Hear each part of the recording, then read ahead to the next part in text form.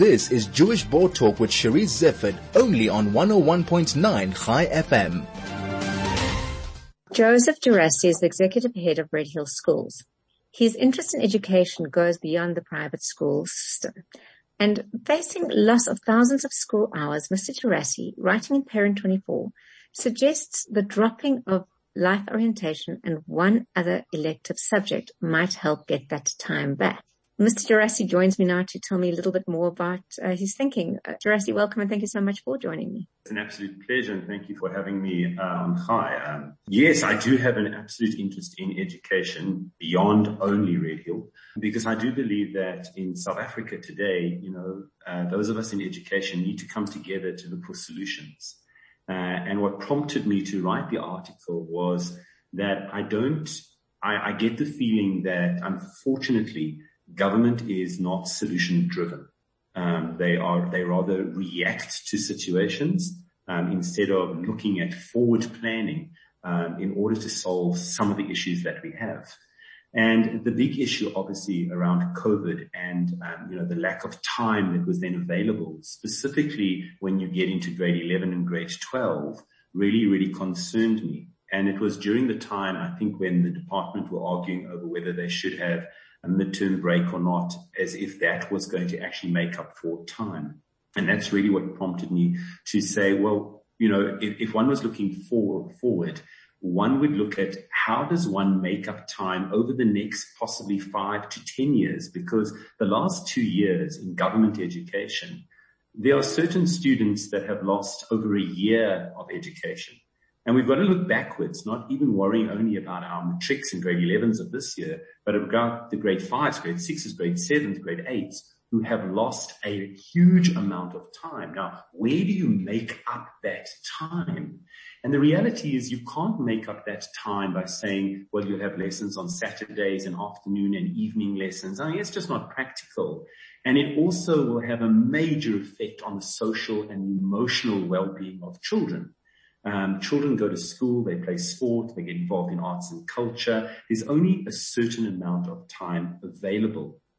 And so what I did is I looked at some of the models internationally. So if we take the English system in terms of the GCSEs, you only have to take 5 subjects. And then if you want to move into your A-levels, you end up only taking 3 subjects. When I worked in Australia in Melbourne, you take 6 subjects. But you can write 2 of those off at the end of grade 11, which means going to grade 12, you end up with only 4 subjects.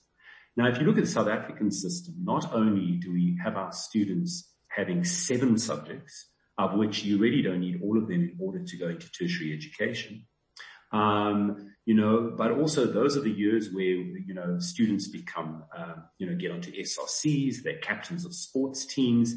And what I have found is the stress levels and the anxiety among matric students it's huge, right? And I think any parent who's listening to this will know the anxiety that children are going through together with COVID and having to write matric.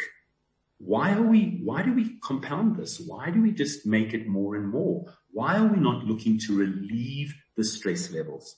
You're talking about government schools having lost a year.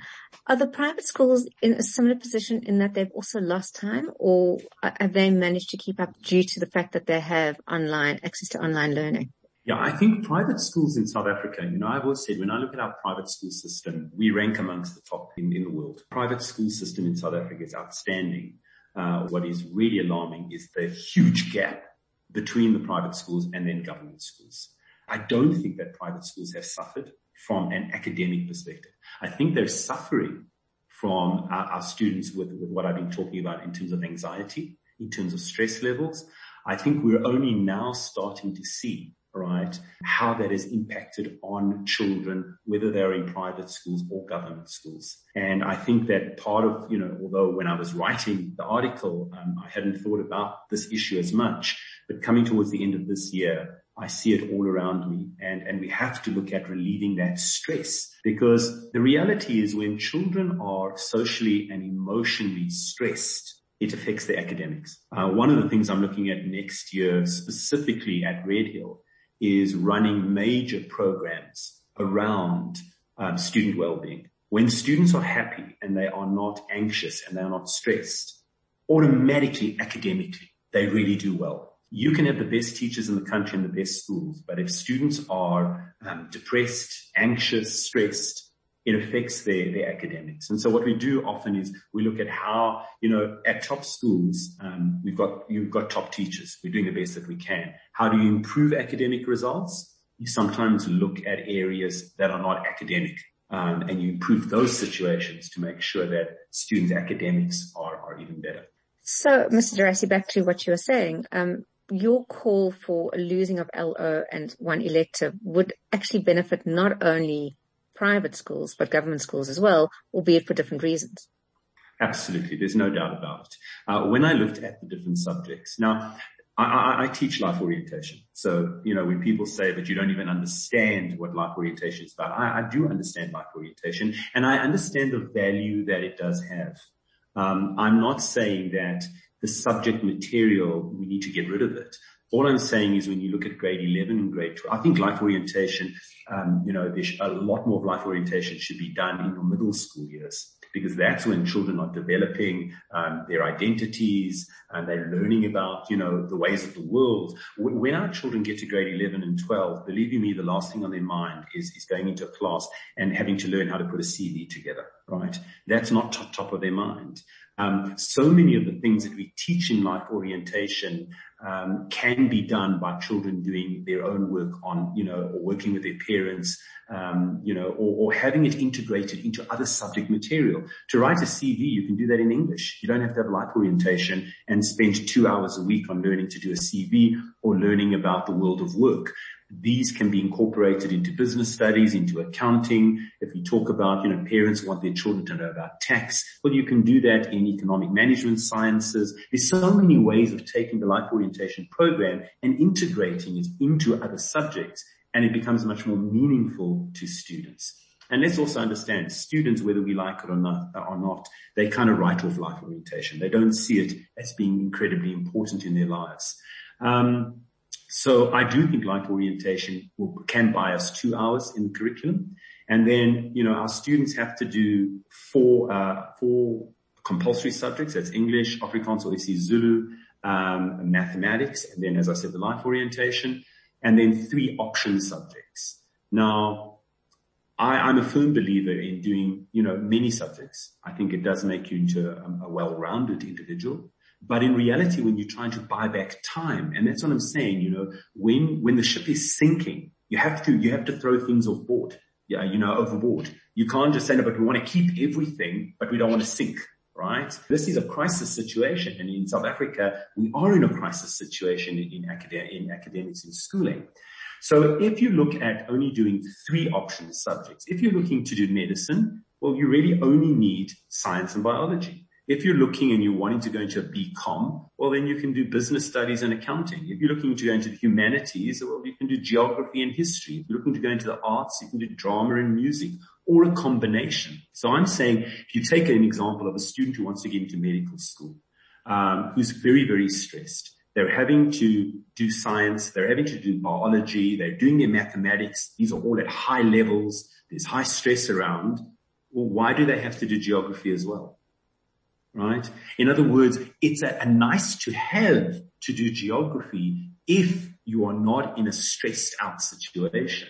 But if you are in that situation, as educators, we should be looking to relieve the stress. You can do your geography up until the end of grade 9 and then look at the areas that you're wanting to study and go into more depth in those specific subjects.